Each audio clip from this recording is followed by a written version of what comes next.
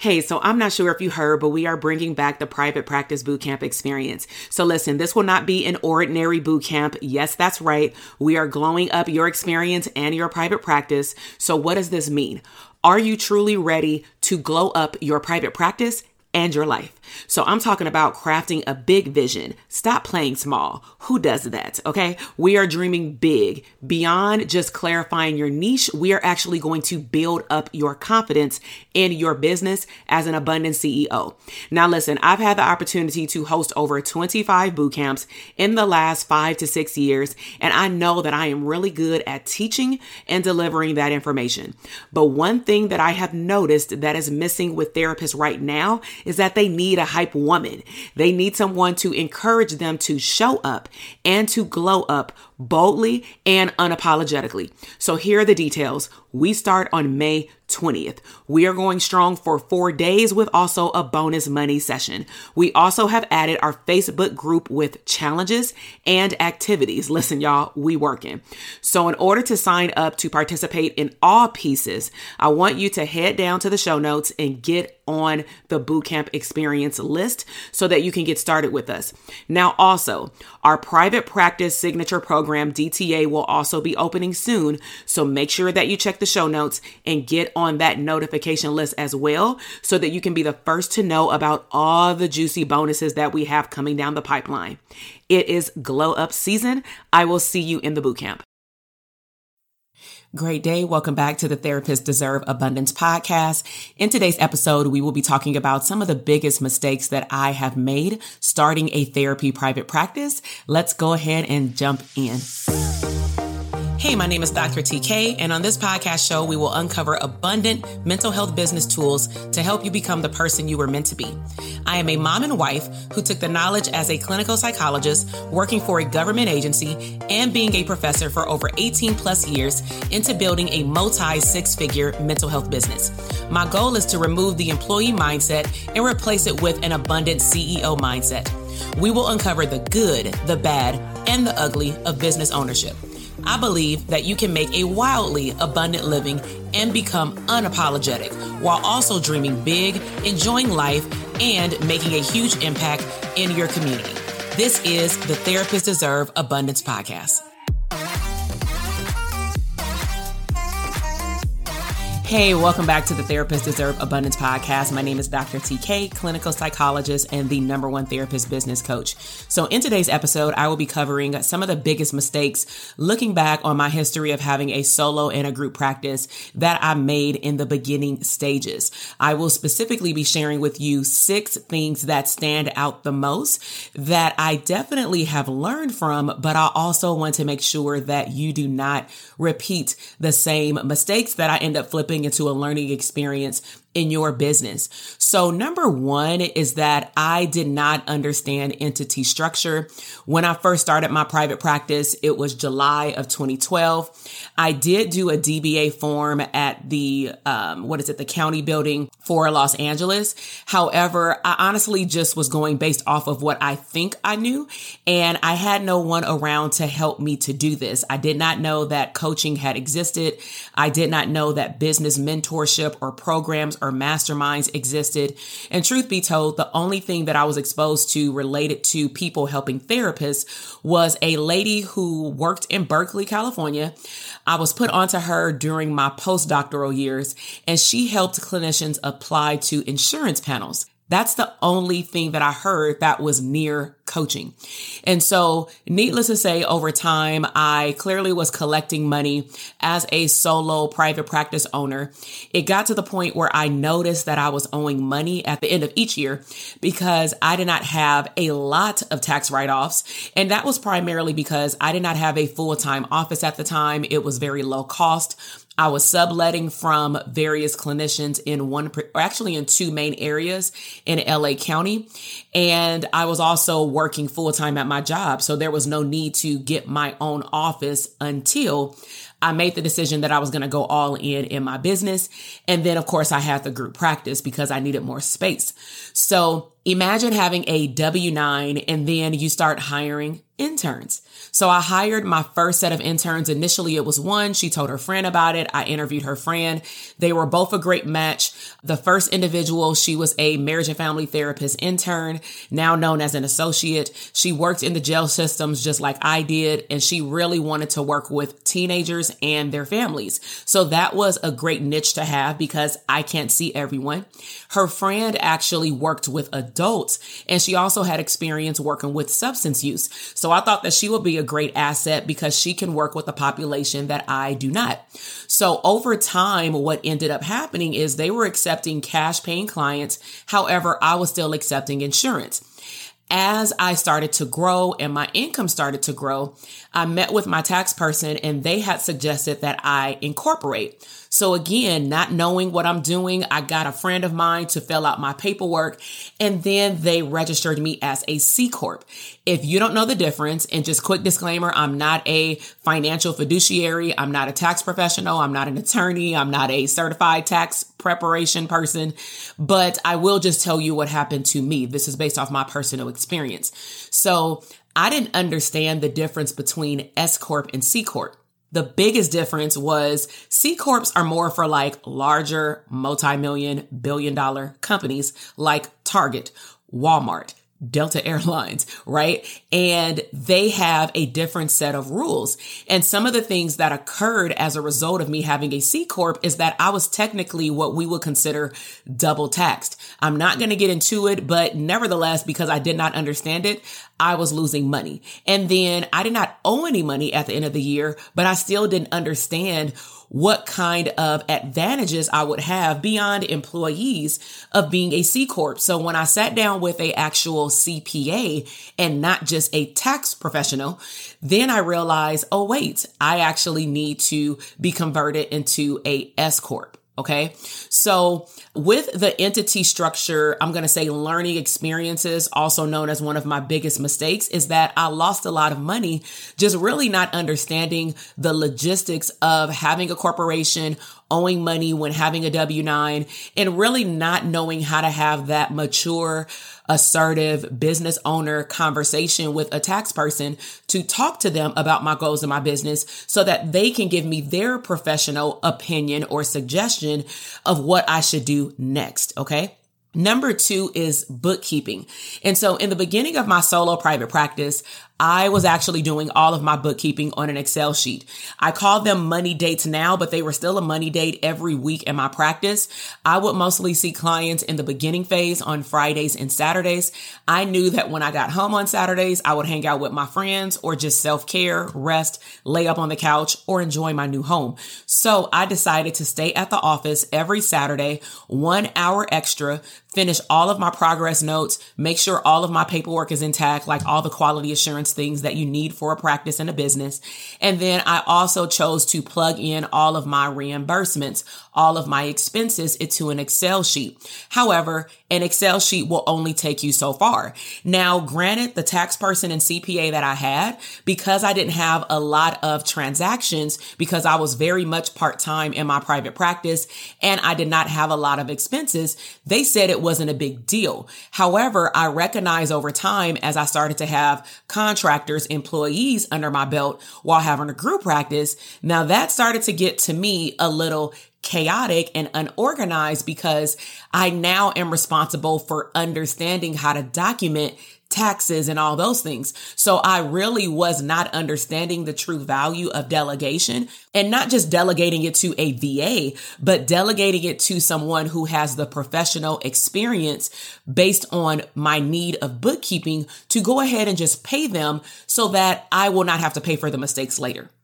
Number 3 is taxes. And so as I've mentioned earlier, I had originally just a tax preparer. Okay. Now before that, I was doing TurboTax when I was in grad school. However, when I owned my first home, I decided to pay for a tax professional because I didn't want to miss any type of deductions, anything related to my student loans. I wanted to make sure that also while earning 6 figures and having various streams of income while teaching and having a private practice, I wanted to make sure that I didn't miss anything. So I chose to turn over my taxes to a CPA after I was making six figures in my private practice. And that really came from me having a group practice because I recognized that I wanted to have more tax breaks. When you have employees, you do get tax breaks, but you need to understand what is a write-off and what is not. For example, if we're buying computers, supplies, if we are doing training, how do I need to document that information? And I also wanted to be notified if there were any red flags on my account so that I can rectify it in the moment each month versus waiting until we do our taxes the following year. And then I have to go back and redo all of my bookkeeping or try to remember what I did and what I did not do.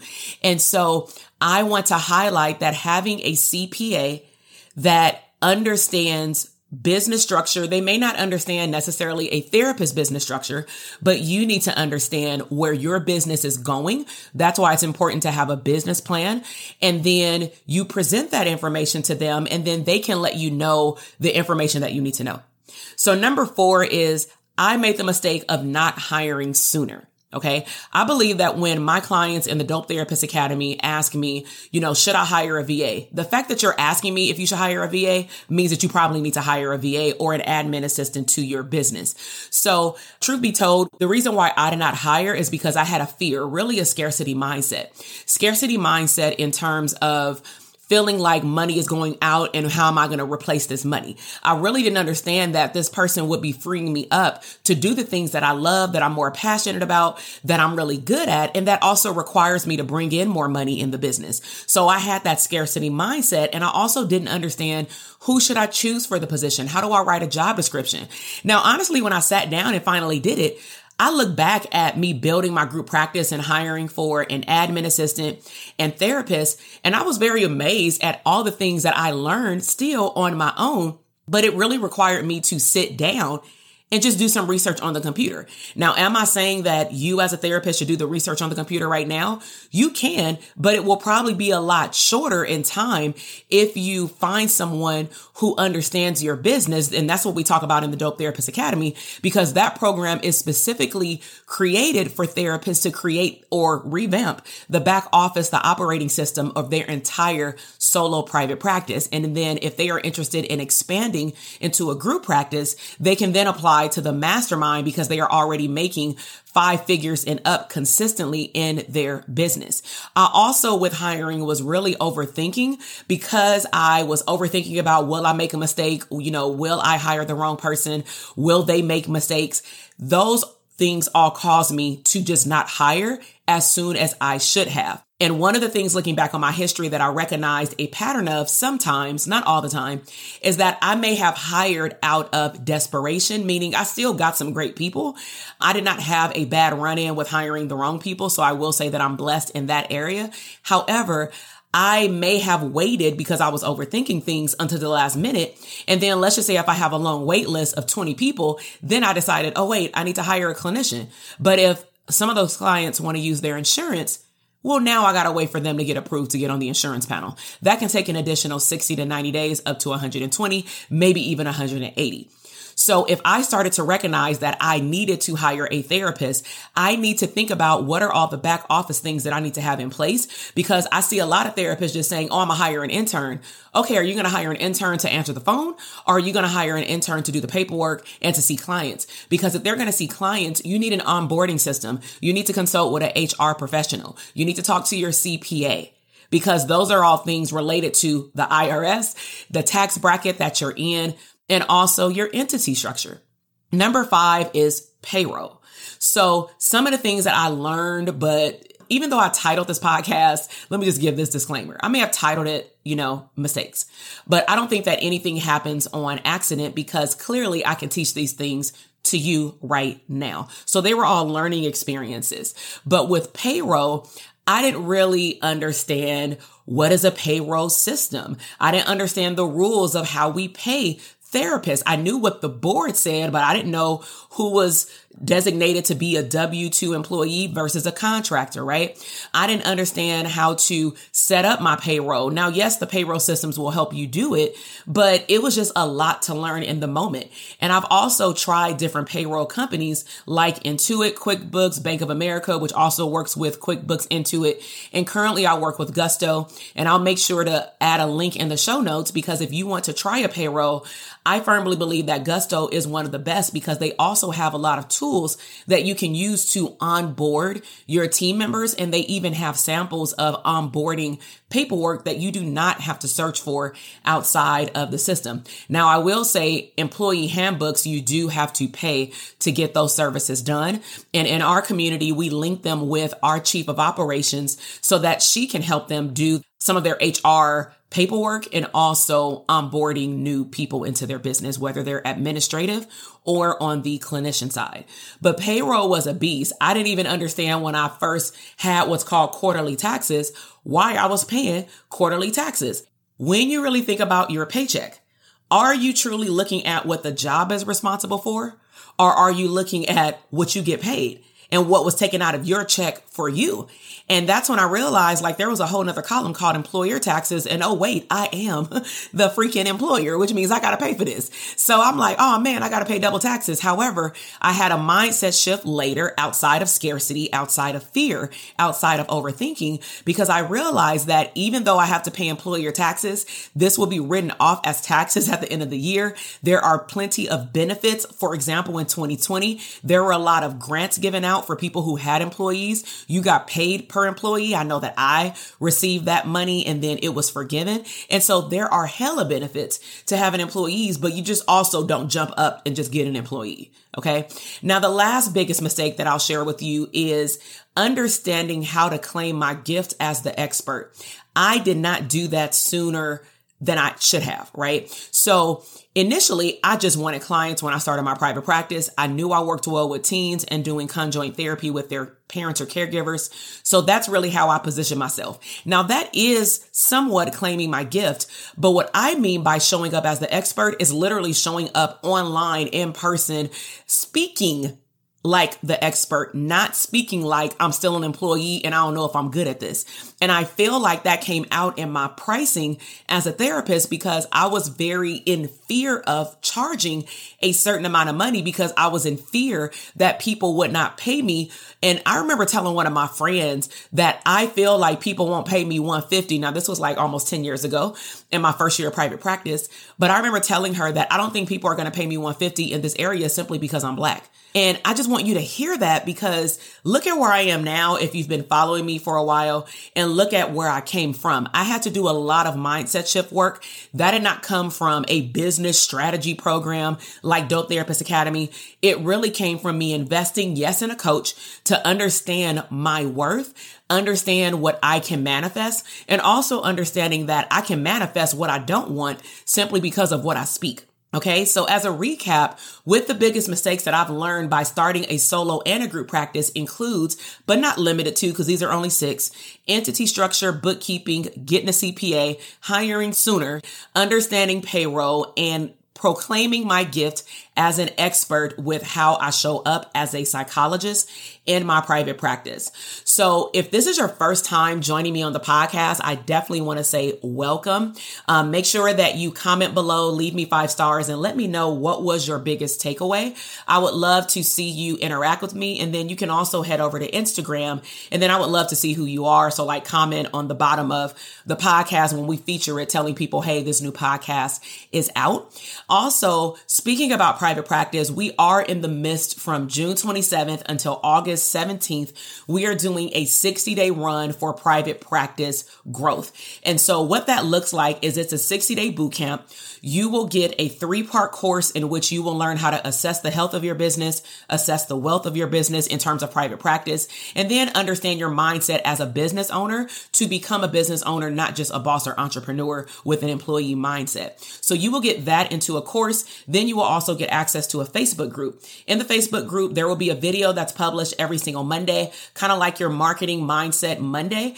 And I'm going to give you a prompt to journal on and implement throughout the week. And then around end of July or in the beginning of August, we're actually going to go live for a full 5 days in which I'm going to help you grow your private practice mindset as a business owner in the moment by helping you figure out really what do you want?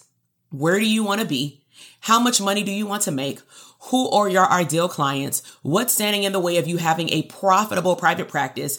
Who are you not or are connected to? Because circles of influence is very important to growth. And then I will be sharing with you what tools I have that I will be, potentially gifting to you if you want to have a profitable private practice. This bootcamp is for either pre-licensed therapists who are very close to taking the exam, not studying for the exam, but taking the exam.